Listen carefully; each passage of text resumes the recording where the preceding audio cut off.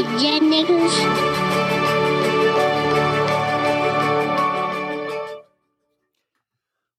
Welcome to Four Sheets to the Wind podcast. I'm Aaron Drake, joined here tonight by Connor Thomas. Rick and Alex can't make it with us tonight, but we're going to give the people what they want. Got a podcast coming on a weeknight sesh, burning the midnight oil just to get this out there for the people. And that's because Tiger Woods did it for the people this weekend, Connor.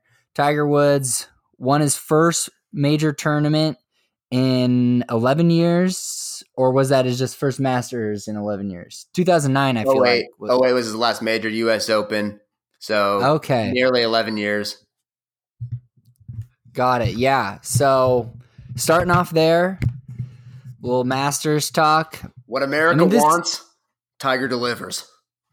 Oh, yeah, I mean, what America's wanted this for a long time, and Tiger did not deliver, but I mean, boy, was it worth the wait, because what a fun Sunday. The only downside of that Sunday was that it had to happen so early. I feel like if it was a little bit later, there probably would have been a little bit more momentum built up into it, and people would have been paying more attention throughout the day.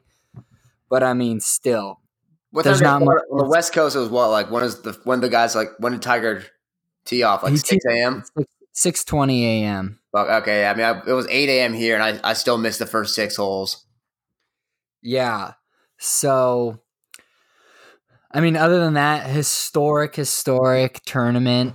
Definitely the biggest golf tournament, I'd say, of our lifetime, if not ever. Is that hyperbole? I mean, what else compares? The only thing I would lead with maybe one of his Masters wins in his peak. Like the one, I don't remember which year it was. Was it, I don't think it was 97, but 05 or one of those where he like won by 20. It's less dramatic, but that's probably like the peak. That's peak Tiger. He just blows the field out of the water and goes and like shoots the course record at Augusta to win it. Okay, this is probably the most dramatic. I mean, I don't know if it's hyperbole to say this is one of the greatest, or not the greatest, sports story of all time. Sports moment. I mean, 1980 U.S. versus Russia. Like, this is up there with that, I think. I personally would put the 2016 NBA Finals Game 7 up there, especially with Kyrie hitting that shot the last couple minutes, just in general. I would say in our lifetime, I think LeBron beating the Warriors is definitely up there in that conversation.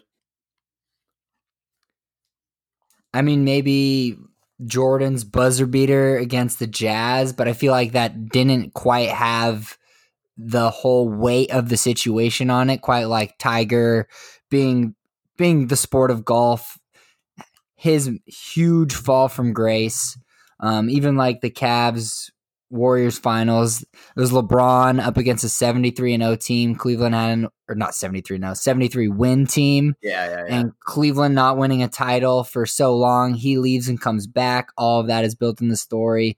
1980 Olympics. I mean, obviously there's the whole Cold War backdrop. That's a bunch of college kids versus the greatest team hockey's ever assembled. Yeah. So I mean, those type of stories just have so much additional weight. Yeah. And I mean, you could put this up against any of those, I think. I mean, just the fact. We won't just go lifetime. Those are probably, we weren't alive in 1980. Mm-hmm. But just, I don't know, 20th and 21st century even. Maybe Ali getting, if we want to go that far back, I think Ali had a moment or two in there probably. Ali Liston. Mm-hmm. Something like that. Baseball shot her. I mean, Jackie Robinson maybe, but I feel like he didn't have like a singular moment. I think Jackie Robinson, like, obviously great athlete, a great, like, that's an amazing story, but I don't think there's a singular moment that reaches that level either. Maybe so. I guess 86 Mets, Bill Buckner. Yeah, I feel like something being a gaffe is a little bit. Yeah. It can never be quite as good as someone achieving something, you know? That's a good point. Like, Tiger didn't win because someone else just had a colossal collapse. I mean, yeah, you could say Molinari hit a few in the drink, but But Molinari wasn't the only person he was up against, first of Mhm. all. And that stuff is not that atypical for a golf tournament, especially Amen Corner. I mean, Yeah. look at his other playing partner, Tony Finau, hit one in the water that exact same hole on 12. So I mean, I don't even feel that like you can't compare that to Buckner at all. Like that wasn't the same level. But I totally agree that you're saying that someone achieving something is different than Buckner fucking up. If we want to roll the top 5 of you, Miracle on Ice, Tiger, LeBron in 16, Ollie Liston or Ollie Frazier, maybe. One of I don't those. know. I don't know enough knowledge about that, to be honest. I do know that Ollie was on that level of Tiger where people just loved him, and was just I a think huge iconic figure. He had a lot going on with his just brand and character and all that sort of stuff outside of boxing. I think it's the three athletes who reached that level in society are probably Tiger, Michael, and Ali. Mm-hmm. I think it makes sense that those three found themselves on the same list. And if you want to put LeBron in that conversation, that definitely makes a stretch. I mean, LeBron is obviously the closest thing we've ever had to Jordan, so having him in that arena isn't out of the question. Yeah, I'm trying to think if there's something like a soccer moment. I'm sure there is throughout history.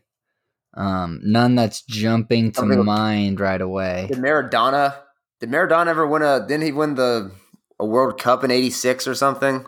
He had the hand of God, but I don't know if there's like. I think that's his moment, but I would definitely personally wouldn't put that on the same level. Yeah, especially because that was also like a blown call. Like, no one wants that sort of deal. Mm-hmm. I mean, here's one that might be in that conversation is the David Tyree catch against the undefeated Patriots. Yeah. Is that the best NFL moment we've ever had? I personally think so. I mean, there's sort of the Malcolm Butler interception. That one I didn't feel like quite had the weight because it wasn't an undefeated team. Mm-hmm. That was dramatic and shocking, but I don't think it's on this level at all, though. It was an impactful. I think the David Tyree play is the number one NFL play, though. I mean, I might not disagree. I'm trying to think what else. Immaculate reception. I don't even know if that was in a Super Bowl. I don't think it was. I mean, honestly, though, I wouldn't put if you want to say Tyree's the greatest NFL moment, maybe, but I don't think I put in the same level as the 4 we've discussed so far. Yeah, I don't think I would either. Mostly because that play was an Eli Manning, David Tyree play, not a legend making something happen. If you reverse it, if that was Brady or something or Peyton Manning, Brady to Moss, yeah, in that game to go undefeated. I think there's just so many factors that need to be checked off to reach this level, and Tiger's moment on Sunday checked enough boxes and reached those heights to put this in that conversation. Right. So let's dive into some of the details about that moment. So basically, to recap, Tiger starts off the day tied for second, 2 shots back of Francesco Molinari, the Italian, or as Rick would say, Italian. Basically, the whole front 9, he goes up and down a little bit. I think he finished even par through 9, and Molinari also was even par. I believe maybe he was 1 under.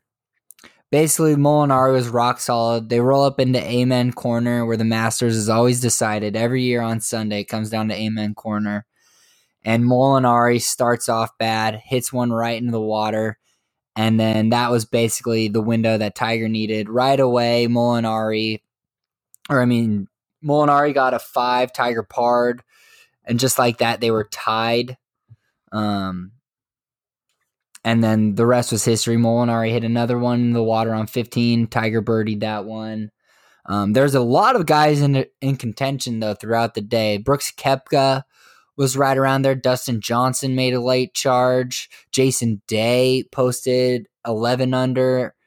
That was pretty early on. We had Xander Schauffele making a run. Patrick Cantlay had the lead at one point on the back nine. So there was a lot going on, but it just felt like it was Tiger's day. Ever since Molinari went in the water on 12, it felt like it was Tiger's day. Did you feel the same way? That was definitely a turning point. I mean, what was that, like 10? Where was that? When would Molinari go in the drink at first? 11? 12. 12? So from that point on, we're what, 2/3 of the way, a little over half of the way through the day. From then on, it felt like Tiger was going to win. He pulled away a little bit. I think at 14. There was a point where he got 2 up on the competition, and from then I felt like, all right, he's not going to. That was after 16. So it was pretty late where he got up. We got 2 up. It was 14. Yeah, 14 under, and the next guy was 12. I believe so. Okay, I thought it happened. I thought he got up by 2 a little bit earlier, and then gave it up, and then maybe because Koepka didn't birdie the last one, and Koepka only lost by 1. Okay, so I think that was what it was, and he was 14 under, and then Tiger was tied on 15.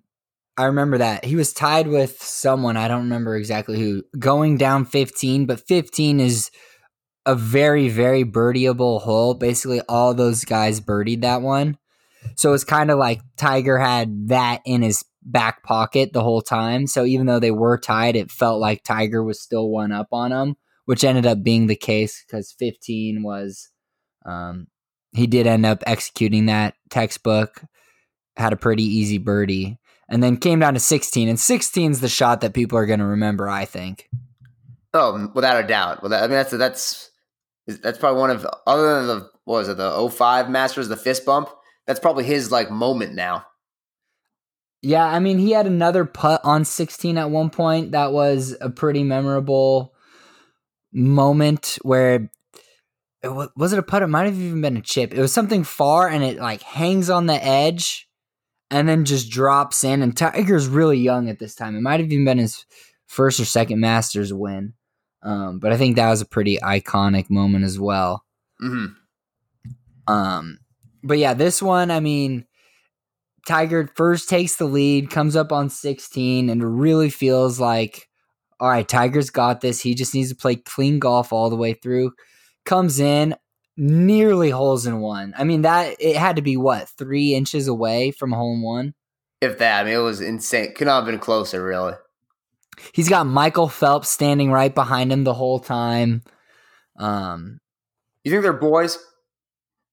They probably know each other. I don't know if they're boys, though. They've two great athletes with very different vices. What's Phelps' vice? Smoking weed? I guess just loves to party. Is that different than Tiger's vice? I don't think Tiger loves to party as much as he just loves fucking pussy.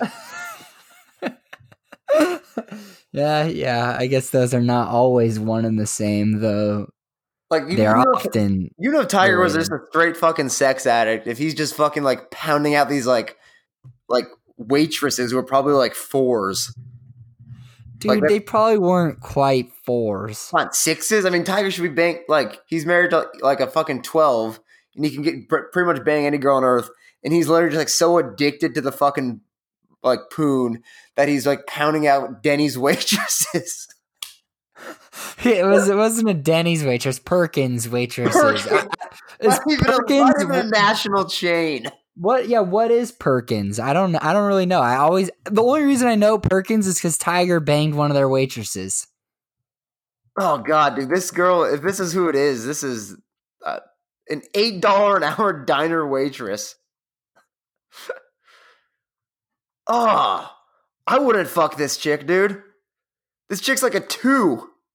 Bro, you would fuck that chick if you were hammered. Are you kidding me? I'm sending the pic right now. We'll link it on Twitter.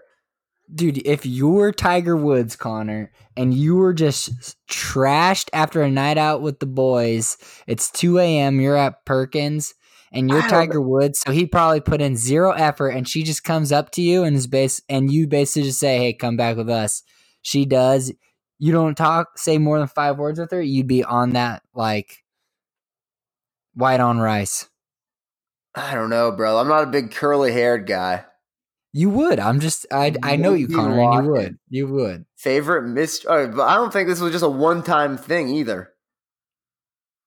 Now that I don't know if you'd do, especially if you were Tiger Woods. That seems like straight sex addict behavior to me.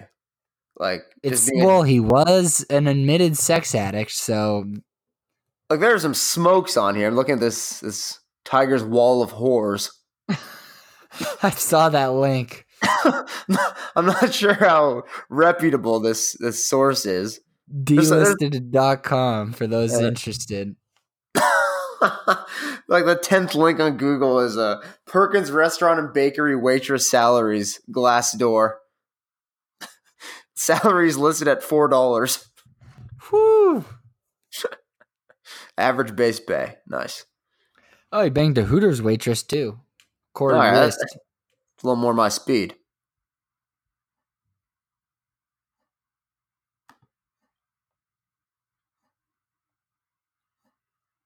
All right. Anyways, moving on from Tiger's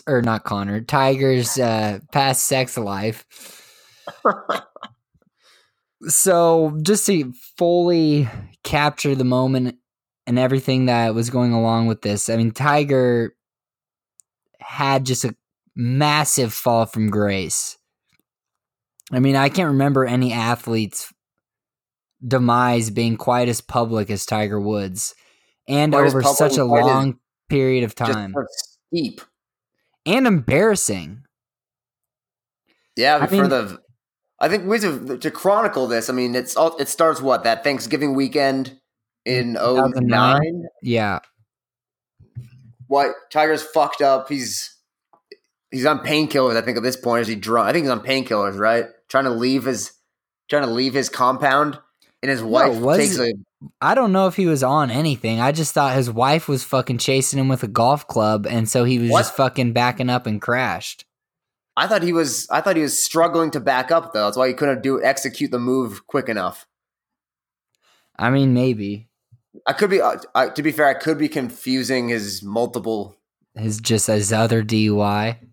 Yeah. All right. Well, I'm gonna fact check this. You keep going with some of the other shit. Synopsis. Yeah. So you have that downfall, and that's something that drags on for years between the very public admission that he's a registered sex fiend, cheating on his wife with this litany of whores, families destroyed, Swedish model wife leaves him obviously. And then from there, he had a couple really good seasons in there following that before the injuries kind of struck. Because you have another stretch, I feel like, around 13 or 14? Yeah, he won Player of the Year. He has another really good stretch in there. No majors, but maybe the casual fan, they don't realize how good he is. But he's Player of the Year. He's wins. Does he win tournaments? I don't think he wins tournaments. The year he won Player of the Year? When was the last time Tiger won a tournament before Sunday? Didn't he win a tournament last year? I think he got second a few times, but I don't know if he won one. I don't know. Regardless, he wasn't winning majors. Not even close to majors. He was winning lower end tournaments. He was placing solidly in some majors, but it never. Mm-hmm. I mean, he had the lead at the British Open last year, and finished second at the PGA Championship. But other than those last two, I'm saying the stretch, the kind of middle stretch though, between when he was Player of the Year and then he gets the injuries. I feel like years where he didn't even play because he had so many injuries that were so serious. He had a spinal surgery, spinal fusion, in 15, I think, and then basically took a year off. Had a couple other years where he missed the cut at the Masters, and that's the stretch. That's really the stretch where I didn't feel like he was ever going to get him. I wasn't. That was when he had so many surgeries. He got addicted to painkillers. That was when he had his DUI. Yep. Okay. That was 16, I want to say. He had that mug shot, and that was probably rock bottom. The mug shot, I think. I don't know. I would say you hit rock bottom twice. Would be the very public, the first thing that starts all this. That feels like a bottom too. That's just absolute hell. Remember the press conference? So Tiger Woods took an Ambien, and that was when his wife read his texts and found out about it. Oh my god. So he was on Ambien Okay, yeah, when yeah. that happened. But I feel like he was. I feel like he would have been able to back up and like get away from her quicker had he not been like on sleeping pills. But yeah, so anyways, I mean, well, for his golf career, I don't think it was rock bottom until that mugshot because yeah, he had all this crazy family stuff going, but like we said, he still was a pretty good golfer throughout most of that. I mean, he definitely Yeah. lost some of his Tiger luster because Tiger, part of his persona was just how sort of mysterious and well put together The his life fear was, he would and put in different people yeah, in his competition. yeah, and then he went to this mortal who just had colossal flaws and very clear public shortcomings, Mm-hmm. where it wasn't the same, but he still had varying degrees of success. And then basically, yeah, like we said, everyone thought it was over by a few years ago. And for him to come back and win the Masters, first time ever winning a major from behind on Sunday. Insane. Yeah. And then the moment he shares with his kids at the very end and his mom was just, I mean, that's some of the best moments of sports. I mean, that's why you watch sports right there. Moments like That is, I kid you not, that is the first time I've ever cried yeah, it was a beautiful watching sports. yeah, it was a That beautiful was moment. when the chance of Tiger it wasn't right when he won, but when the Tiger chance started, I shed a few tears. It was overwhelming. Yeah, just the And then love to see that everyone has for Tigers just insane. this is something that no one thought would come. We've been waiting for over a decade, and no one thought it was going to happen. And one of for him the to do one this. of the most beloved athletes in the world. And then as you were saying, the symmetry. So 97, his father's there following a massive heart surgery. Wasn't supposed to be there. Makes it there. Him and Tiger share that moment. The symmetry of that, and this time you have his son, 2019, 22 years later, his son dressed just like him, red shirt, backwards Nike hat, goes up and that's the first hug he does. The symmetry between that and Earl Woods in 97 was impeccable. Yeah. And you could tell, I mean, every single golfer that he was competing against in their interviews in the clubhouse, all without even being prompted by the interviewer, talked about just how different today felt with Tiger and how they could tell the energy was just so different from a normal tournament and how Tiger's roars were just different than anything anyone else did. And Augusta's a pretty golf elitist place where they're just rooting for good golf. But even all these guys could say, yeah, you could tell when someone did something somewhere else on the course and when Tiger did something. I think, yeah, Koepka, I think it was Koepka who on 15, right after the Tiger shot in 16, basically just had to like stop, and the place was just going wild. You knew it was Tiger. You knew immediately that was Tiger did something. Yeah, he was about to address his tee shot and he had to back off for a sec because the place was just going crazy. So, and still, this far in Tiger's career, we're 22 years since 90. He got started in 95, so 24 years into the career, no golfer has even come close to sniffing this level of these heights. Yeah, this kind of relevance. That Tiger at 43 surpasses this of anyone. I mean, that was another part of the moment. It's just that Tiger was the second oldest Masters winner of all time. Yeah, following. How old was Nicklaus in 86? He was 46, also, I think. I don't know. I don't know. I think I want to say 46. But yeah. So I mean that I don't know what else to say about that. It was a great Sunday, massive event. Hats off to Eldrick. That was everything we've ever wanted as a golf fan, as a sports fan. Worth the wait. Hopefully, he keeps it going and can push Jack's record. Like nothing better. I mean, this year, good chances any. Right, you got Bethpage Black, you got Pebble Beach, two of his favorite courses, two places he's won he's won in the past. So stay tuned. Stay tuned. All right, should we move on to some NBA talk? Let's hit it. All right, so since we last discussed, Magic Johnson took his moment in the spotlight and basically spur of the moment resigned as president of basketball operations for the Lakers. Didn't tell Totally Jeannie out of left before field. anything. He basically just had an impromptu press conference before the Lakers' last game of the season against the Brooklyn Nets, and just came out and said, "Hey, everyone, I'm resigning. I'm no longer doing this." And it was a random scrum of reporters. It was not organized at all. You could tell the Lakers PR had no idea what was going on. Magic said like multiple times about how he hadn't told Jeannie because he couldn't look her in the eyes and resign to her face and all that. He just felt too bad. But he also The quote going around, Jeannie does not know I'm here. Jeannie does not know I'm doing this. Yeah. So I mean, since then it seems like since then the Lakers also fired Luke Walton, agreed to part ways. Within 48 hours, he got another job coaching the Sacramento Kings.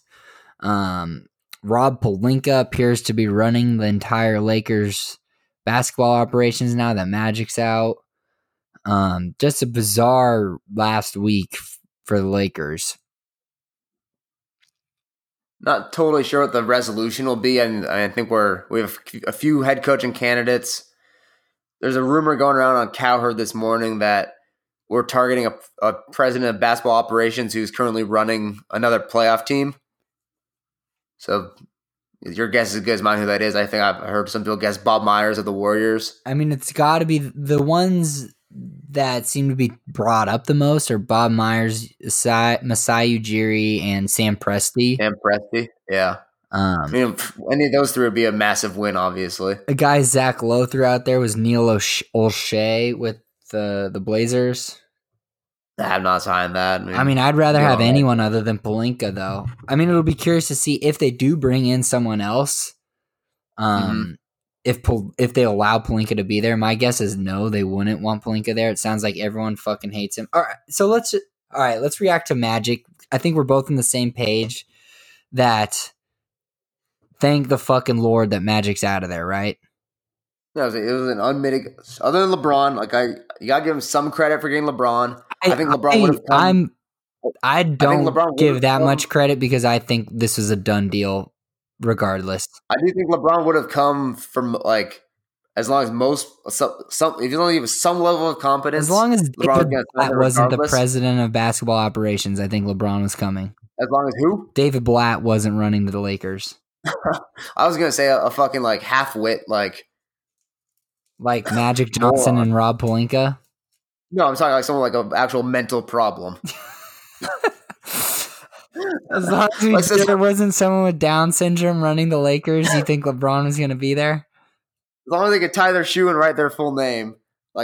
Magic or LeBron was probably coming to LA, so I won't give him too much credit, but at the same time, he did deliver LeBron, so I'll give him credit for that. Other than that move, though, the entire 2.5 year stretch of this has been a unmitigated disaster. Yeah, just an absolute embarrassment in every way. And I think the stories are kind of coming out now that the problem from the jump. I mean, I think we touched on this previously. I was pretty excited when this new regime came in, Pelinka especially, but Magic also had a lot of success with the Dodgers. Obviously, the greatest Laker of all time, coming home, going to do right in this kingdom. I think what the stories are going around now is that he just was not willing to put in the time. Mm-hmm. He loved being the face of the franchise. Magic, I'm not Irvin, I'm Magic. Two different people. Magic is the showman, the sponsor, face of the franchise, but he's not the guy fucking burning the midnight oil, going to New Mexico State, going to Croatia to do scouting, doing the little things that GMs need to do to be successful. He was going to Michigan State games and fucking doing corporate sponsor events. Correct. And so this is why Magic was getting killed last week. And I think it was I think it was stupid as fuck for him to not tell Jeannie, especially if he's as close to Jeannie as he says. Like as they both claim. it should not be that difficult. Like I would be more likely to tell you something, Connor, face to face than go to a bunch of random fucking people who are going to put it out on the internet. Something that was difficult.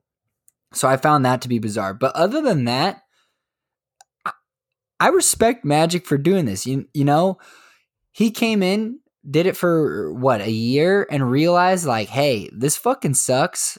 I don't like getting crushed by everyone. I don't want to do any of this work.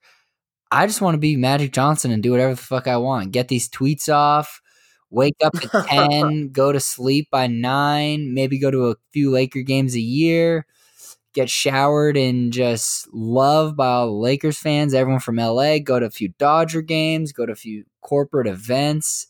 I'm Magic fucking Johnson, baby. I fucking beat AIDS. Yeah, he doesn't need to put up with this bullshit fucking day-to-day stuff. Like, and the fact that he saw that early on and was just like, fuck this shit, I'm out of here. I respect that, you know? I respect the decision. I think it's just the way he did it was just very poorly executed. Think of any scenario. It doesn't have to be basketball. For you to fucking not have the guts to tell your direct line manager, your boss, that like that part I agree. I agree that do that on national media. I don't care if you're a finance executive or the president of basketball operations or a GM or what have you. That's no way of doing business. I agree. Him not telling Jeannie beforehand was not a good look. I mean, he had a 3-hour meeting with Jeannie and was just fucking twiddling his thumbs, saying, "Oh yeah, look, I can't wait for next year." So like, this is what we're gonna do. Brian Windhorst did come out and say that Jeannie didn't think this was, after that meeting, Jeannie was aware that this was something that was on the table. She didn't know is this imminent or this serious, but there was a sense that Magic wasn't going to be around for the start of next season. That's an interesting wrinkle, I suppose. Yeah, I still should have addressed it head on. I think we can agree on that. But at the end of the day, I think best for both parties. Magic gets to go back. I mean, doing the thing he's best at post being a Laker is just being Magic. But he's fucking amazing at. So to address the Lakers' current situation moving forward, I'm scared as hell right now about Rob Pelinka still calling the shots. It sounds like everyone in the league fucking hates that guy. Yeah, I'm still concerned. I mean, if we land one of these massive names, I can't imagine if anyone that we just named, Myers, Pelinka, Masai Ujiri, or excuse Myers, Presti, Masai Ujiri are going to answer to Pelinka. Oh, no way in hell. No way in hell. So if we are in fact getting one of the people that's running one of the franchises in the playoffs and is one of those guys, I'm much less concerned if that rumor is true. But here's on the coaching front. Here's the thing: if Jeannie Buss was keeping all of that stuff open for one of those guys, why the fuck is Rob Pelinka running a coaching search right now? Yeah, I mean, that makes it feel like stupid as fuck to go out and hire Monty Williams and then bring in Bob Myers, who fucking doesn't want Monty Williams. You know. I mean, that would just be. Well, I mean, is there any scenario where let's just use Myers as the placeholder? We hire Myers. Is there any way that Pelinka can be like the assistant or one of them is PBO and one of them is GM? No, hell no. But what I'm saying is why, like, what do you do then when Pelinka makes the hire for a coach and then you hire Myers, get Pelinka out of there, and now Myers is saddled with this coach who hasn't even coached a game, but he doesn't want him. I mean, this is just emblematic of Jeannie's shortcomings where she puts her faith in just the wrong people over and over and over again, and she lets them do their thing, and she gives them too long of a leash, and she's not involved enough in basketball operations.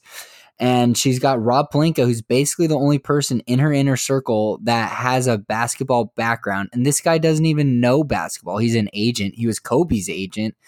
And everyone around the league fucking hates this guy because he's an asshole talking about how KCP was manna from heaven and that there's some old ass parable about how everyone on a trolley was trying to get a preacher and his wife off the trolley. And instead of being split apart by the mob just pushed them closer together, and that was how they stayed together. Like, no one wants to put up with that bullshit when they're making $10 million a year playing basketball. Some of these guys that he's dealing with making a few mil running organizations, no one wants to hear that bullshit that he's talking about, you know? I remember the man from heaven. I've never heard the story about the mob or whatever. Yeah, he said that shit when the Lakers season was falling apart around like the Anthony Davis trade deadline. Okay. Yeah, I've never heard that one, but so fuck, it seems like Porik is going to be in the mix. Yeah, because Genie is not good at cutting bait and realizing that, hey, these people don't know what the fuck they're doing. They suck at their jobs. And because of their reputation, they can't do their jobs at the level that is required. And she won't cut them loose because they're a part of the Lakers family and she has personal relationships with them and all that stuff. Mm-hmm. And she doesn't want to be a meddling owner. So instead, she just lets people fucking take over and just be total dumbasses. I honestly feel like I could do a better job than Ron Pelinka because at least people don't fucking hate me. People would be trying to take advantage of me, might even do some, but at least they wouldn't hate me. They would take my calls. I don't know if I'd go that far. I'm going that far, man. Yeah, I mean, there are times when if you can you can put the right people in place, and a hands-off owner works a lot of the time. Yeah, but if you can't put the right people in place, then it's a horrible approach. You're hands-off on people that need to be fucking controlled. If the people can't execute, then you being hands-off is a detriment. Yeah, so we'll see what happens. I mean, I'm not optimistic. I mean, who do you think we get? I heard if the Sixers get bounced in round one, there's a decent chance Brown gets fired and Monty Williams will take the Philly job over the Lakers job. And then we hire Ty Lue, it sounds like. Yeah, I'm not optimistic. I don't think Ty Lue's that bad of a coach. It's again, the Lakers not doing anything imaginative or creative or thinking outside the box. For Monty Williams, is the motivation solely because we think it'll help us get Davis? I have no idea what the motivation for Monty Williams is. He's a below 500 coach. Sure. Yeah. Yeah, other than Davis, I can't see any. But that's the way the Lakers think. Oh yeah, let's get Anthony Davis's coach in here, and then Anthony Davis. All they care about is getting big free agents instead of just making good, smart moves. Mm-hmm. That's all they focus on. Oh, we'll get this guy, and then the rest is going to work itself out. And they have no idea what the fuck they're doing with the rest of the work itself out part. And they don't have landed Shaq in '96, and the rest worked itself out. Yeah, but that was with Jerry West and Jerry Buss. I mean, these are different people, and those guys were both accomplished as hell. You know? No, I'm saying that's what our current regime thinks. Correct. All right, well, enough bagging on the Lakers. Let's move on to the teams that are actually still playing basketball. NBA playoffs. We're basically through 2 games for almost all of the series now, except for... No, all of them have played 2 games. Yeah, I think we're basically 2 games in for all series. I think the biggest surprise is the Clippers coming back from 31 points down to the Warriors on Monday night. Did you watch that game? I fell asleep. They're up big, and it was coming up on midnight. I was done. Yeah, I mean that makes sense. I did not watch the game. I was at a work event. I wish I saw it because boy, would I have eaten that shit up. DeMarcus Cousins got hurt in that game. He's going to be out for the rest of the season. I personally think that probably helps the Warriors long term. They don't have to worry about giving Boogie his minutes, and I thought Boogie was a guy who's just going to be targeted over and over and over again, especially when they play the Rockets in the next round. James Harden and Chris Paul would just relentlessly go at Boogie every single time he went down the court. Now I think they're probably forced to play Draymond at 5, which is when they're at their best. and even use Kevon Looney more, who I think is actually better than Boogie, at least with the current Warriors roster. Probably not in a vacuum, but even then, who knows? I think Boogie's still got a long ways back from coming from that injury. Now he's got another injury. I mean, his long-term prognosis is not looking good. I don't know what you think. No, disaster. I mean, I think this is a common thread with this Achilles injury. Mm-hmm. Like it kind of like this injury begets further injuries. I mean, that's what happened with Kobe. So I don't think it's unrealistic to say that Boogie's done for as we knew him. Agreed. Do you still think the Clippers have any chance at all against the Warriors? I don't. I'd be surprised, honestly. I'd still take Warriors in 5. I'd be surprised if the Clippers can pull one more off. That was an insane, comeback, insane event. Maybe they get one in LA, but I would not bet on them to get another win in the series still. Yeah, I feel like that was a cool moment, but ultimately it's not going to mean, ultimately not going to mean anything. It might be, the one thing is it might be a little symptomatic of some just bigger issues for the vulnerability for the Warriors. Right. So, I mean, I think in their this Warriors era we've been in, this feels like the most vulnerable they've been. I think it feels like someone could knock them off. I would agree. It just seems like there's a very strange vibe going on with this team that could actually impact their wins and losses when they're playing against a team like the Rockets or the Bucks or something like that. Mm-hmm. I mean, obviously they're still a favorite. Oh yeah, but I still don't think the field sounds awful. Depending on what the odds were, I would heavily consider the field at the right price, and much lower than I would in the past. Just because of that, I think there's a chance that a team that's playing really solid team basketball comes in there and shocks them. Yeah. Anything else that was noteworthy? The Raptors and 76ers both dropped their first games to the Nets and Magic, and then came back and blew the doors off of both of them. Game 2. I think those series are both up in the air. I do think the underdogs have a chance to win both of those series. I think I'd still pick the favorites ultimately, but I think it's going to be a longer series than most people had anticipated or planned for. Mm-hmm. I think the Raptors, same old story. They've got a deep bench that means less in the regular season. And Orlando's a really bad matchup for them. No, I think other way around, right? I mean, your bench means less in the playoffs. Rotation is shortened. Yeah, sorry. Did I say it means more in the playoffs? You said it means less in the regular season. Okay, yeah, my bad. Yeah. Yeah, it means a lot less in the playoffs. The Magic are terrible. Seven. Yeah, the Magic are a terrible matchup for the Raptors. I know a lot of analytics guys I follow had some pretty intense stats saying that the Magic should win this series. The Nets, I think they've got a chance depending on Embiid's health. I mean, that's kind of an X factor. If Embiid's healthy, I don't think the Sixers will lose. If Embiid's at 75% or less, I think the Nets totally have a chance. And it basically comes down to whether guys like Dinwiddie, LeVert, and D'Angelo Russell are just hitting their shots.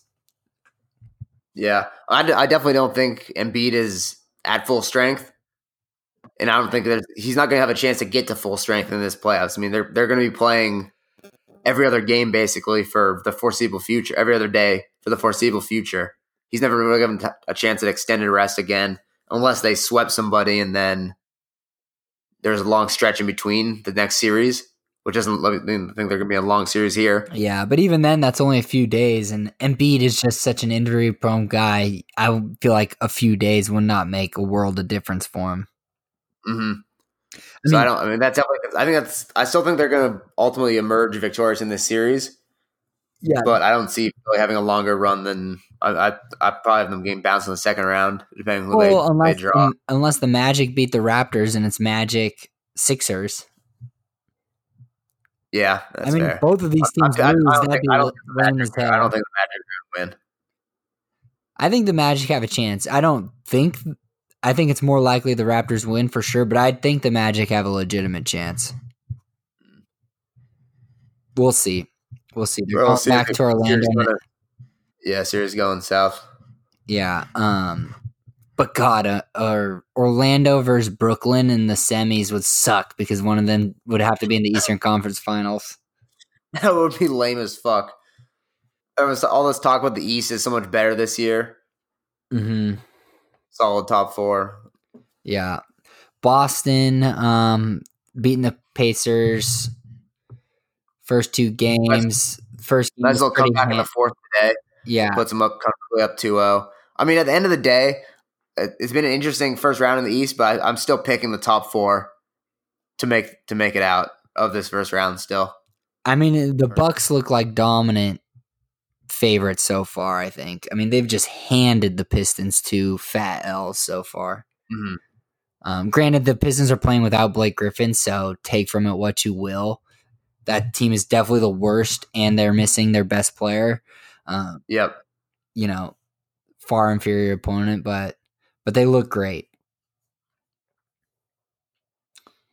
And then out west, we've got the Rockets beating the shit out of Utah the first 2 games. My Rockets, I'll announce on the podcast. I'm adopting the Rockets as my team for the playoffs. I'm all in on them. I'm be rooting real hard for them. Love James Harden. I think they've got the best chance to beat the Warriors. Probably could have beaten the Warriors last year if Chris Paul doesn't get hurt. Harden is just playing insane basketball. I think a Warriors-Rockets series is going to be really fun. Yep, that's going to be great. I mean, they've looked super good so far. Thunder losing both games, a little disappointing. I was hoping for that to go 7. Still could. We're going back to OKC for Game 3. But I'm enjoying the Lillard West matchup there.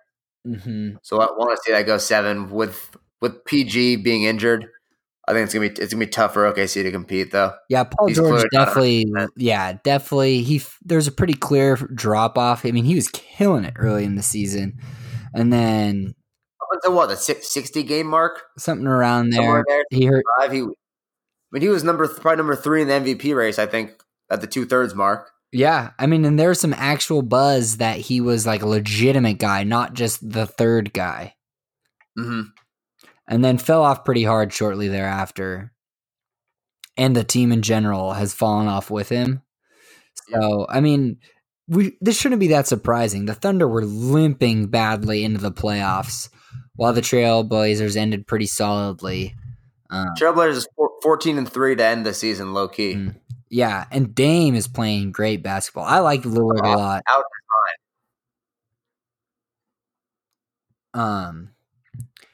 So that series, I mean, like you said, going back to OKC, the Thunder would not be shocking if they won 2, but boy, that second half of Game 2 did not feel that way.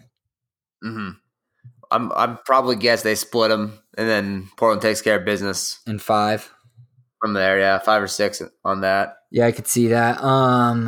Let's see what Nuggets. Nuggets having a little bit more trouble with San Antonio than I think most people would have expected.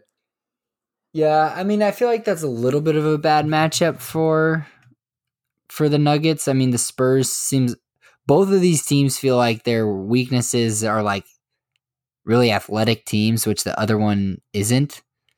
Mm-hmm. It's good. It's good ball movement, good team basketball. Mm-hmm. Because a little bit this could just be experience. I think that in that Game 1, obviously San Antonio, the most well-oiled machine, and we've seen for 20 years. Pop the whole system. But even Game 2, like the Spurs were beating them pretty good early on, and then it just took Jamal Murray catching fire to win. So it wasn't exactly like a convincing Nuggets win, you know? Yeah. I mean, they're staring 0-2, 2 home games right in the face. I mean, that's got to terrify you if you're a Nuggets fan. That's a good point. I mean, I feel like you can't be confident that Jamal Murray's going to score 21 points in a quarter again. Are you picking San Antonio to come out? At this point, I feel like it. It just seems like they've been better so far. They're going back home. But of all the series, I think that's the one that goes 7. I could see one of those Eastern Conference series going 7, like the Magic or Nets and Sixers and Yeah, Raptors. I'd say of the East, I'd obviously not the Bucks. Yeah, or the Pacers. I thought Pacers Celtics was going to be closer. I thought Pacers were going to win tonight, actually. I mean, they had it for a little bit. They had like a 12-point lead in the third. So I'd probably going back to Indiana there. I mean, yeah, I'm saying that Denver is definitely the one that's, if I had to pick any series of the 8 to go 7, it'd be that one. Yeah, I'd probably agree with that. Hopefully they go 7. You know, it's always fun to have a good long series. I mean, it's just disappointing. We talked about this before the show a little bit, that one of the 4 teams, Denver, San Antonio, Portland, or Oklahoma City, is going to be in the Western Conference Finals against probably the Warriors. I mean, Denver's a great team this season, this regular season, but just got absolutely smoked every time they played Golden State. Yeah. I think, Yeah, it's clearly inferior. yeah. Maybe would the Blazers be any fun? I think the Blazers would I mean, the thing with the Blazers, though, first of all, they're missing their third best player, Yusuf Nurkic. And I mean, the Warriors they've played the Blazers a few times in the playoffs over the last few years and have just beaten them pretty easily every time. Yeah. If I don't know, if the Thunder could somehow advance and then Paul George can somehow get healthy, that's a matchup I wanted to see. Agreed. Just because it's got the Russ, KD, Oklahoma City under. Yeah, for me, KD going back to OKC is a great storyline in itself. And Russ and Paul George frosty relationship between KD and Russ. And Russ and Paul George are actual stars, superstars, maybe even. So you got 2 of those going against the Warriors. You feel like, all right, that's like a real series, you know. The Blazers, it's like, all right, you got Dame, but McCollum's not quite there yet. Like I said, they're missing their Dame and a bunch of solid role players. No, McCollum's better than a solid role player. Okay, all right. You know what I'm saying? Multi-time All-Star, so he's good. No stars. Yes, McCollum's good. Denver, Jokic is obviously a superstar, but not really not the same kind of superstar as a Russ or a PG. Yeah, I mean, he doesn't score. So his best skill is passing, and he doesn't score, and he's a slow ass center who they're lucky in this sense against the Spurs, in that the Spurs don't have guys who can just destroy Jokic off the dribble. Like I feel like Lillard and McCollum would just feast on Jokic in the next round. So honestly, I could see Jokic being a kind of guy who could almost be played out of a series in the wrong matchup. But the thing is, their offense is just so dependent on him, and he's so good on offense that you can't not play him. Yeah, I'd like to see that matchup, Denver-Portland. Yeah. I'm fine with Denver. Just San Antonio's boring as shit. I don't need to see DeRozan and LaMarcus Aldridge in the fucking second round of the playoffs. That doesn't feel like a team that really has a future, and Denver feels like a team that can still. Mm-hmm. A lot of young guys. I'd like to see Denver and I'd like to see Jokic in a scenario where he's going against a guy like Dame and McCollum or PG and Russ, you know? See how he reacts when there's guys on the other team that can just relentlessly attack him. Yep, I'll be pulling to see that. All right. Anything else you want to talk about the playoffs? I think we about covered. We could just guess what the next round looks like. Thought you didn't want to do predictions. Well, I'm not saying I'm gonna go down the line, just guess all the series, like the next round matchups. But I'm just saying, yeah. All basically, right. I got the 4. So in the East, I got the 4 favorites coming out. Okay. West, Golden State, Nuggets in 7. Give me Blazers and give me who am I forgetting there? Rockets. Rockets. So There you go. the 4 favorites in the West also. Chalk, baby. All right. I guess, this is the NBA. I would take the Spurs instead of the Nuggets. But Okay. just straight up odds, I would take the favorites in the East also. If I'm getting live odds, I might take.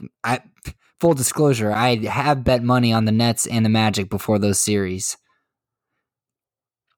So I do have money on both of those. So, I do think those are possible. Do I think they're likely? No. So I'll take the favorites also. That's fair. All right. Should we move on?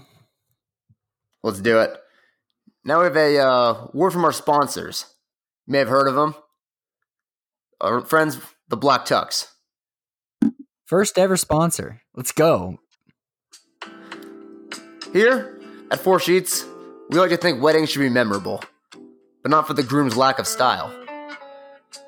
That's why our friends at the Black Tux design rental suits and tuxedos that you'll love wearing at your wedding.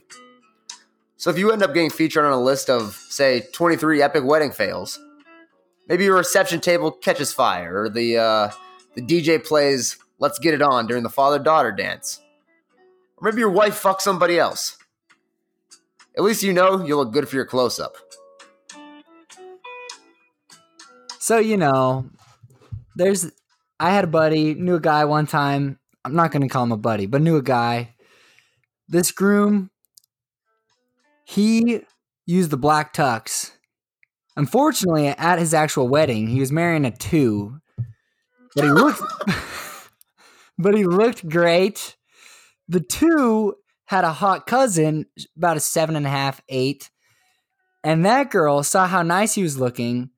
Fast forward a few years, this guy breaks up with his first wife, ends up dating the cousin solely because he was wearing the Black Tux. And that's how good these suits look. Let's say you're in the wedding party, you're not the groom, but you're a celebrity of the wedding, you're in the mix. Maybe you're the best man, maybe you're in the wedding court. Instead of focusing on what am I going to wear, what tux am I going with? Let Black Tux figure that out for you. You know what you're focusing on? Banging out the biggest slut of the event, taking her home, showing her what's what. Showing her what's underneath the Black Tux. Hey. So instead of stressing about just normal wedding bullshit, you don't want to go full groomzilla. Let your bride handle that. And instead, focus on the important stuff, like how you're going to tell your wife that you picked up chlamydia from a stripper in Atlantic City on your bachelor party. Hey, but we'll keep that between just us and the Black Tux. The best part about the Black Tux is that they have a very easy online ordering process that's going to bring your suit or tuxedo straight to you. Skip the bullshit. Pick a style, blacktux.com. You're going to go ahead and request a free try-on so you can feel the fit, feel the quality before you make that verbal commitment. And if online, say that's on your style, well, Black Tux, we got you covered. Showrooms across this beautiful nation where you can find your fit and plan your look. From there, give us 2 weeks. We're going to ship that order out, get to you before your wedding so you can check it out one last time. Talk about commitment. With over 5,000 5-star reviews across Wedding Wire, The Knot, and their own website, you won't find another rental experience or design one that you'll find at the Black Tux. So grooms, if you want your wedding to be remembered for the right reasons, like you and your wife's eternal love, or how Connor banged her horny sister, visit the blacktux.com/listen. That's the blacktux.com/listen for $20 off your purchase. Walk, don't run to the blacktux.com/listen to find a look for you and your crew. The blacktux.com. Formal wear for the moment. For the boys. All right, there we go. Hey, Black Tux, cut the check. All right, so back to our originally scheduled programming. Switching gears, we've got moving on from sports to now do a little Game of Thrones recap. We had episode 1 aired on Sunday. Connor, did you watch? I probably should have asked that beforehand. I dropped. I went full like local time. The second that shit dropped, I was on it. Were you at a watch party or did you just watch him at your house? What's that? Did you have like any sort of gathering that you attended as a watch party, or did you just watch it at home? Not a chance. I was violently hungover that day. Okay. I mean, that was pretty late in the day, though. Oh, I'm hungover for 36 hours these days. All right, well, that's not great. All right, so basically, what happened on the episode? Dawn and Janny. Jon Snow. Don Snow, his Italian cousin, Don. Hey, Donnie, I'm from Jersey, coming out to Westeros. Hey, I got my boy Donnie coming out to Winterfell. and see the family years. Don't want to make the regal. He's a made man, that Donnie. You're gonna love him. Good guy. A little short though. Got lifts. Don't mention it though. He's very self-conscious about his lifts. So Jon and Dany make it up to Winterfell. Jon's reunited with Arya, Bran. Little man Bran. And then let's see what else happened. Cersei fucks Euron. Yo, we gotta hand that fucking one-liner real quick. Hold on, we'll get to it. We're just doing the broad strokes right now. And then fucking Tormund and some other dudes find one of the Umbers, one of the other noble houses in the north. Their son and leader murdered and nailed to the wall with some White Walker fucking symbol shit going on. I was a little confused on that part. We'll need some explanation. Up at Winterfell, we had like basically no one fucking likes Dany. Arya was telling Jon like, "Yo, dude, we're your family. Don't forget that." In a pretty threatening manner, we had Sansa basically being like, "What the fuck is going on? Like, we're not ready for all this shit. Why did Jon bend the knee? All that kind of stuff." We've got Sam Tarly, Jon's best friend, finding out that Dany burned his father and son alive. So he doesn't like her. He told Jon that Jon's actually the heir to the throne, and that basically challenges Jon to be like, "Hey, this is your shit.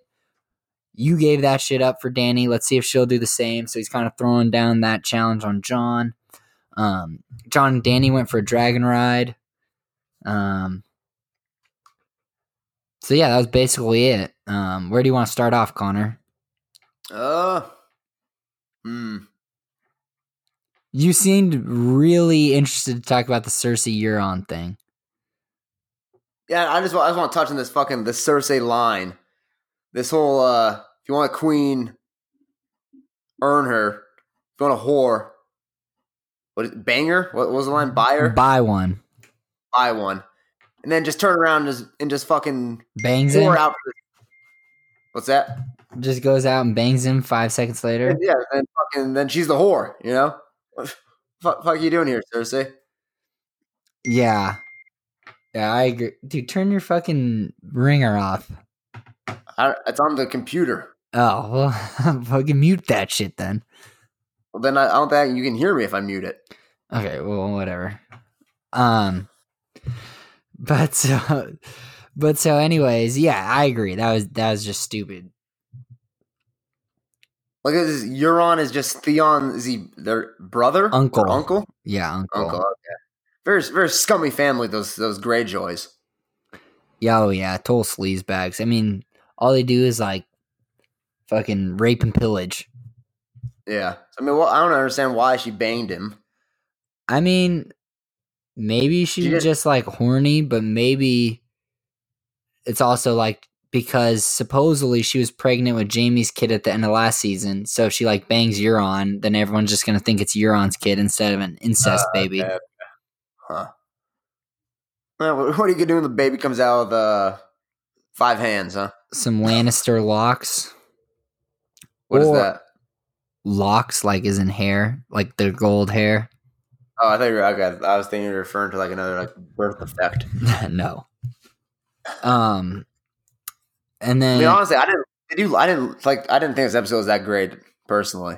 I thought it was fine. I mean, it was like episode 1. They're obviously gonna have a lot of build up. So Yeah, setting shit up, I guess. I think the John reveal was pretty sick.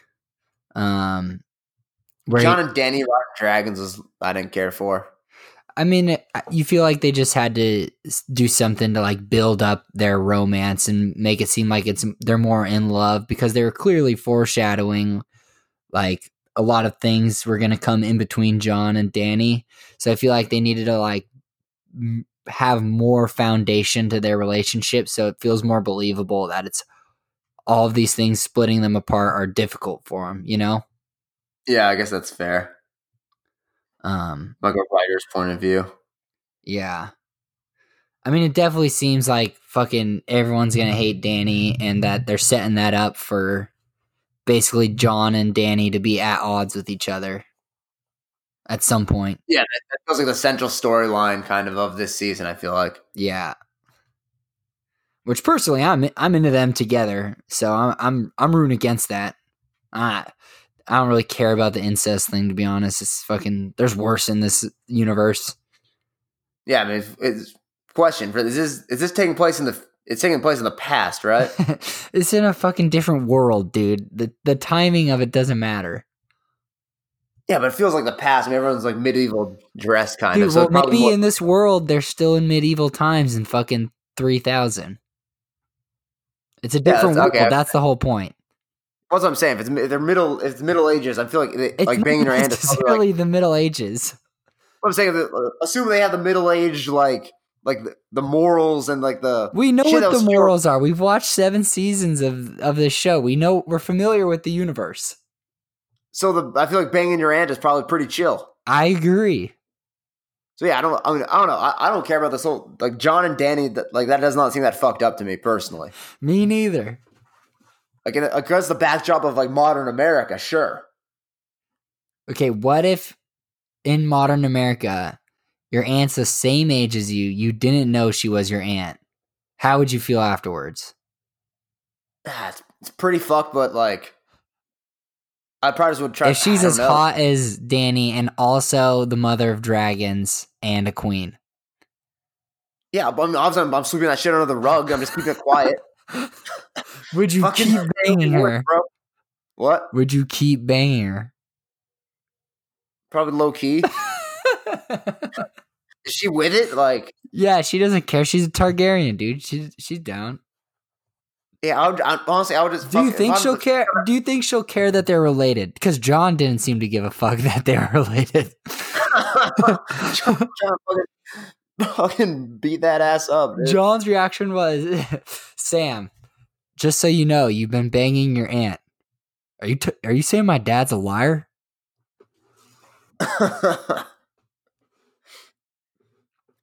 Yes, I don't think John gives a fuck. Honestly, if I was John, it'd be whatever. Fuck it. Yeah. It's not modern America. It's fucking Game of Thrones world, so it's chill. Right? Yeah. Well, I mean, Cersei had to fucking walk through the streets naked because of it. Yeah, brothers a little more fucked up. They know their brother and sister. They're brothers and they're twins, and they like grew up as siblings. So it's not like, you know, like fucking Daenerys was like on a whole other world. Daenerys was on a whole other world than John. Like that'd be like if like you like start fucking some 10 from the Ukraine, and then you find their aunt. Like, all right, like, maybe that's just bad information. You know, play it off like that. Sources are questionable. Yeah. We just ran with it. She was hot. But what if you also had someone who you thought was your half brother, who had a vision of you actually, or your uncle, no, your aunt actually having that person as a baby. So you knew his hard facts. Not following. Well, that's how John knows, right? Because Bran had a vision.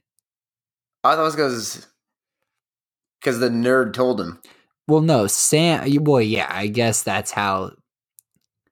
I mean, directly it was Sam, but they got that information from Bran's vision. Sam got the information from Bran. Yeah.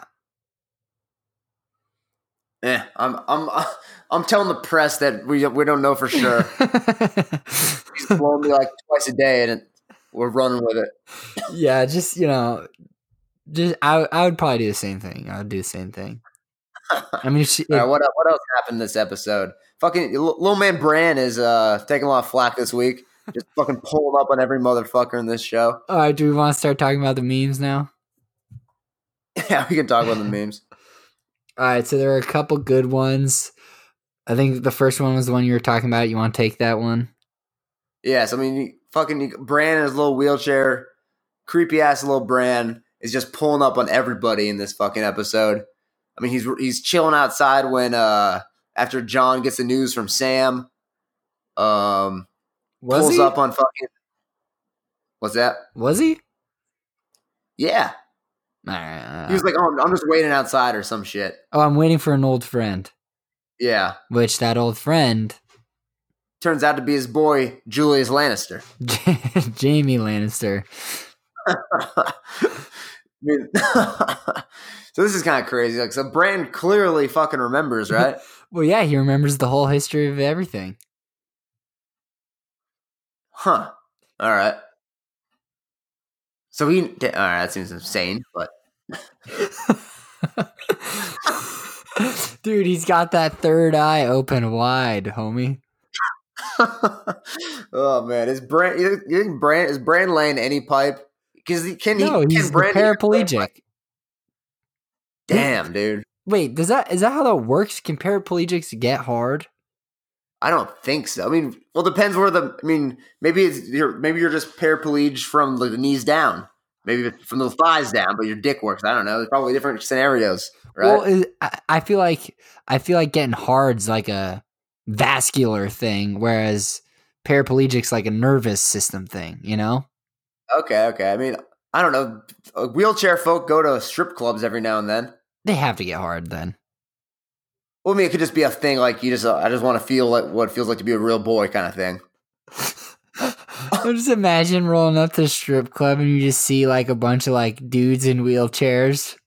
Oh, we just came from what's their league called? Like the Murder Ball. Murder Ball. We just came from Murder Ball. What's it to you? They're all wearing like their t-shirts, their Murder Ball t-shirts. So yeah, I don't know. I'm gonna say Bran's not laying pipe. He's definitely not laying pipe, but I guess could he if he wanted to? Could he? Clearly, fucking weird ass Bran is not just like banging out these. You should roll around Tyrion, dude. Get a paraplegic and a dwarf. Bro, wait, what? Bastard? What is it? Cripples, bastards, and broken things, or some shit? That was an episode, wasn't it? Yeah, I mean it's a line Tyrion says. Yeah. He's got a soft spot for cripples, bastards, and broken. He likes Bran, doesn't he? Doesn't Tyrion like Bran? Tyrion? I think he's fine with him. He doesn't really know Bran. I mean, Bran fell out of window and got paralyzed the only time they basically ever met. Really? Who is the? I thought Jon Snow. He likes Jon Snow. Snow. Bastard. Yeah. Well, who's the paraplegic? Is there a paraplegic he has a soft spot for or no? Oh, he does, I think, help design like a thing for Bran, maybe, because that's what I'm thinking. I like that. I enjoy that storyline. That was cool. Yeah, he designs like the way for Bran to ride the horse, I think. Okay, that's what I was thinking of. Yeah, so he should help Bran get laid. Yeah. I feel like Bran, you think the three-eye raven, that's allowed? I could see it being like a celibate thing, like a Catholic priest. Yeah. I feel like you could probably use that to your like powers if you want to. What is his power exactly? He just remembers shit? I mean, it's kind of up in the air right now, because like the Hodor shit. All right, We might need to take like a bong toke or something for this next discussion. but I think with like the Hodor thing, it's basically like very clearly Bran being in the old time, Bran being in the old times while also like warging into Hodor or whatever, while also like fucking Hodor dying. Like obviously that like affected the past, but it was like the past had already happened, or him affecting the past had happened before Bran affected the past. Because that's way too much for me. Because Hodor was already saying Hodor before Bran was ever born, right? So all of those things. That was when we found out why he said Hodor. That was a sick ass moment. Yeah, that was a great moment. That was one of the best episodes of that season. But anyways, so I think all of these things, basically, I mean, either everything's like set in stone already, so like everything's already been planned out, or everything's like happening simultaneously. Like every moment is also happening at the same time as every other future and past moment. I don't know. I was just trying to think about I was trying to help little man Bran out, see if he could work some slut into banging him. I mean, I'm not sure if that's wouldn't that basically be him banging himself then? all this just to jerk off for Bran. So, do you think if Bran wargs into a girl and then banged himself, he would feel it from the girl's side? So he'd basically be getting fucked by himself. so Bran fucking a bitch is gay. If Bran sucked his own dick as a girl, is that gay? So how is I think you'd have to fuck like 2 chicks to make it straight. Okay. So if he has a threesome with 2 girls and he's only does he warg into both of the girls? No, he should just fucking warg into himself. He should warg into himself and one of the girls. Warging, that's just being alive. I don't know. There's got to be a way for the little man to get laid. I mean, and not get fucked. The 3-eyed raven has to like be enough of a title, right? Bran's just literally rolling around Winterfell trying to drop that line. So, you guys ever heard of 3-eyed raven? Yeah, it's me. Yeah, I'm warging all the time. I'll do it right now. I used to warg into Hodor. Totally straight though. What if he warged into somebody else and then fucked a girl from that body? Okay, that might be the move. Actually, he should warg into Braun and fuck those 3 chicks from last week. Yeah. All right, so that's probably the move. Actually, for the little man Bran is warg into some cool dude and just fuck up the village slut that way.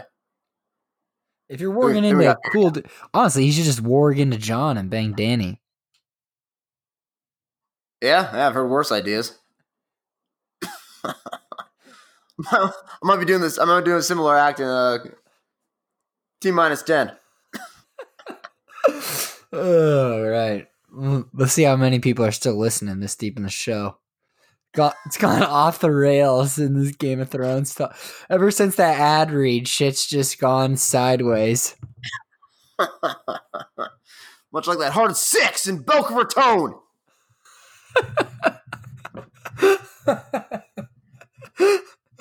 All right. Well, touch a little cuck of the week. Yeah. Quick cucks. Yeah. You want to start us off? Tee us off. Little tech focus this week. We got Samsung, everyone's least favorite fucking company. diehard Apple fans over here, stockholders, etc. So we hate Samsung. Samsung goes ahead, drops this fucking folding phone. I'm gonna tell you this. For me, this didn't move the needle one bit. I want an Apple phone, and personally, I don't really see the benefit of it folding. But Well, I think the benefits is that it could like be a bigger phone, right, and still fit in your pocket. Phablet, all that stuff. Yeah, exactly. Okay, sure. Would you say phablet? That's right. Phone, tablet. Phablet. Oh, phablet. I thought you said thablet. Like it was like a tablet for thoughts or something.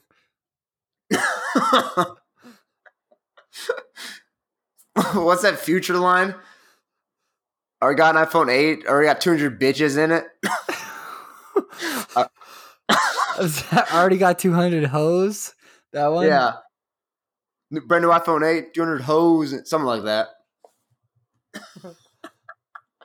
So basically, Samsung drops this fucking phone, and 2 days later, 48 hours in, phone's crapping out, phone's breaking.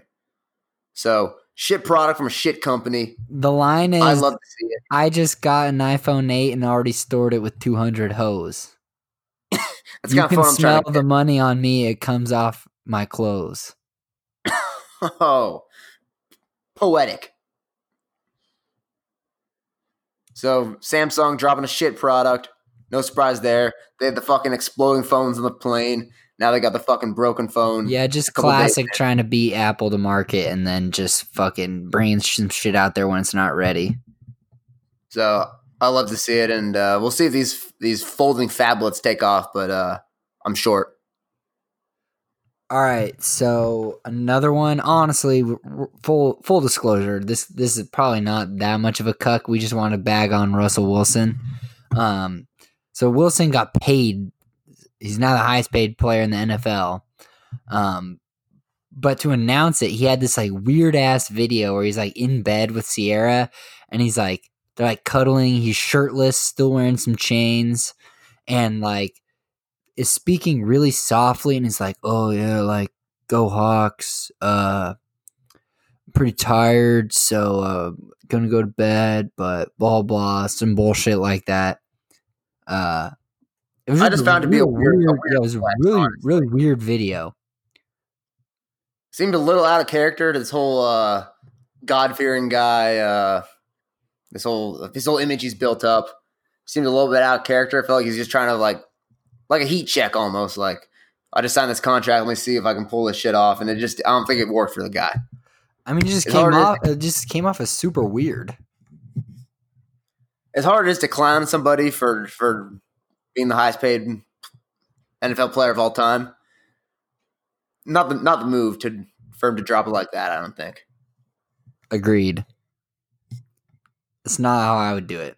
If you want to drop a video, should have.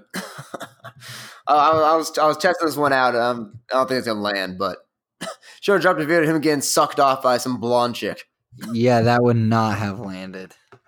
That was my heat check moment. Didn't hit. That would be a terrible move, Connor.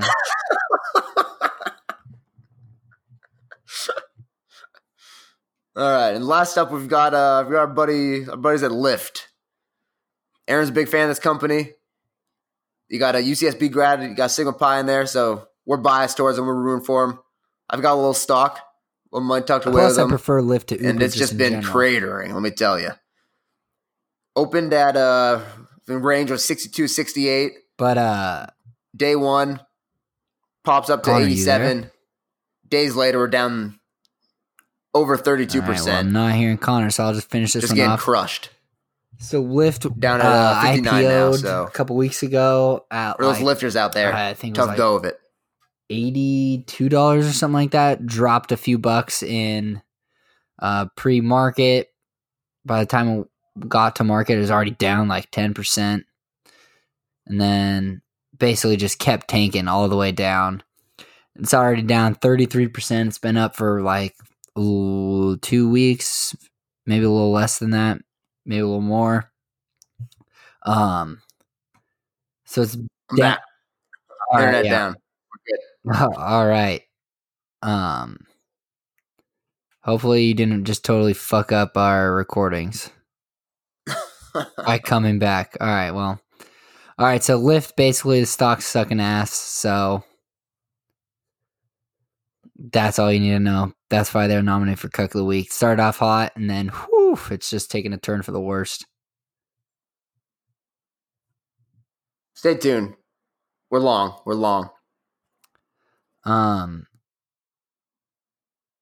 But so I guess we're rolling with Samsung for Cook of the Week this week.